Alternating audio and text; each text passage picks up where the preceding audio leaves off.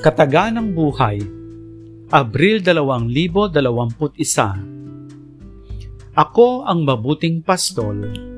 Inaalay ng mabuting pastol ang kanyang buhay para sa mga tupa. Hango sa Ebanghelyo ni Juan, Kapitulo 10, Talata 11.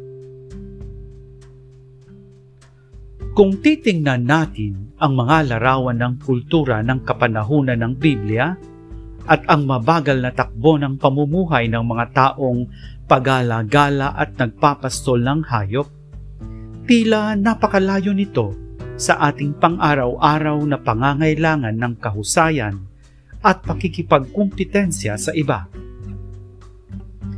Gayunpaman, nararamdaman din natin minsan ang pangangailangang huminto, maghanap ng lugar upang makapagpahinga at makatagpo ng tatanggap sa atin kung sino at anuman tayo. Higit sa lahat, si Jesus ang siyang handang tumanggap sa atin upang magbigay ng kapahingahan. Tunay na kahanda siyang ialay ang kanyang buhay para sa bawat isa sa atin.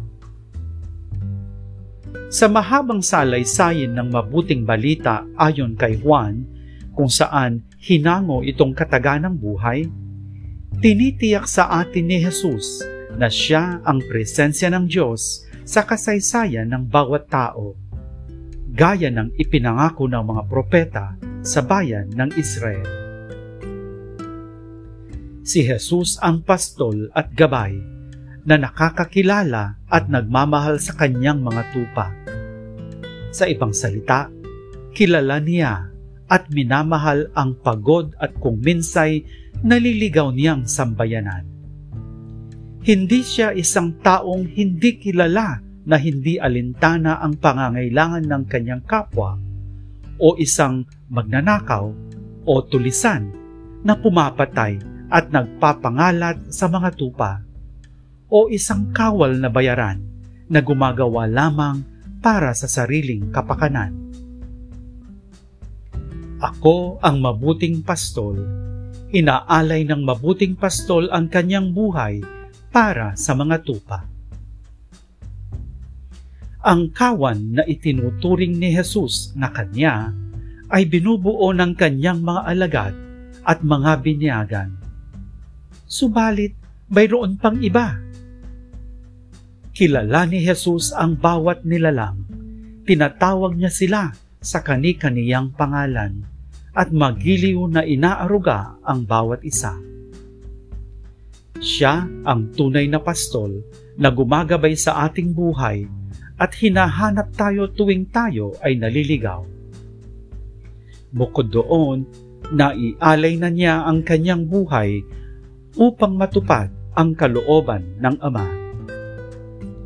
Kalooban ng Diyos ang maranasan natin ang kaganapan ng personal na ugnayan at pakikipag-isa sa Kanya at manumbalik ang pagtuturingan ng lahat bilang magkakapatid na lubhang nasira ng kasalanan.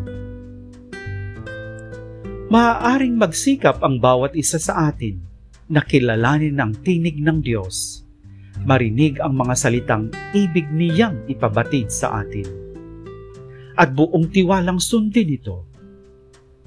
Higit sa lahat, makakaasa tayo na tayo ay minamahal, inuunawa at lubusang pinapatawad niyang nagsasabing, "Ako ang mabuting pastol."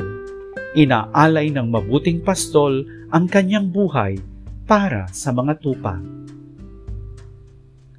Kapag kahit na sa mumunting paraan, nararanasan natin ang tahimik, subalit makapangyarihang presensyang ito sa ating buhay, magniningas sa ating puso ang pagnanais na ibahagi ito at lumago sa kakayanang kumalinga at tumanggap sa kapwa. Sa pagsunod sa halimbawa ni Jesus, maaari nating sikaping kilalanin at higit na unawain ang bawat miyembro ng ating pamilya, mga kasamahan at mga kapitbahay, upang sa gayon, mahahayaan nating magambala ng mga pangangailangan ng iba ang ating masyadong komportableng pamumuhay. Ang pagmamahal ay nagpapalawak ng ating pagkamalikhain sa isip. Makahahanap tayo ng paraan upang maakit ang iba sa ating ginagawa at mga bagong pamamaraan ng pakikitungo sa kanila. Sa ating mumunting paraan, makakaambag tayo sa pagbuo ng mga pamayanang may kapatiran at bukas sa lahat, na may kakayanang maging matiyaga at may lakas loob na umalalay sa iba sa kanilang paglalakbay sa buhay. Sa pagninilay sa mga katagang ito, isinulat ni Chiara Lubich,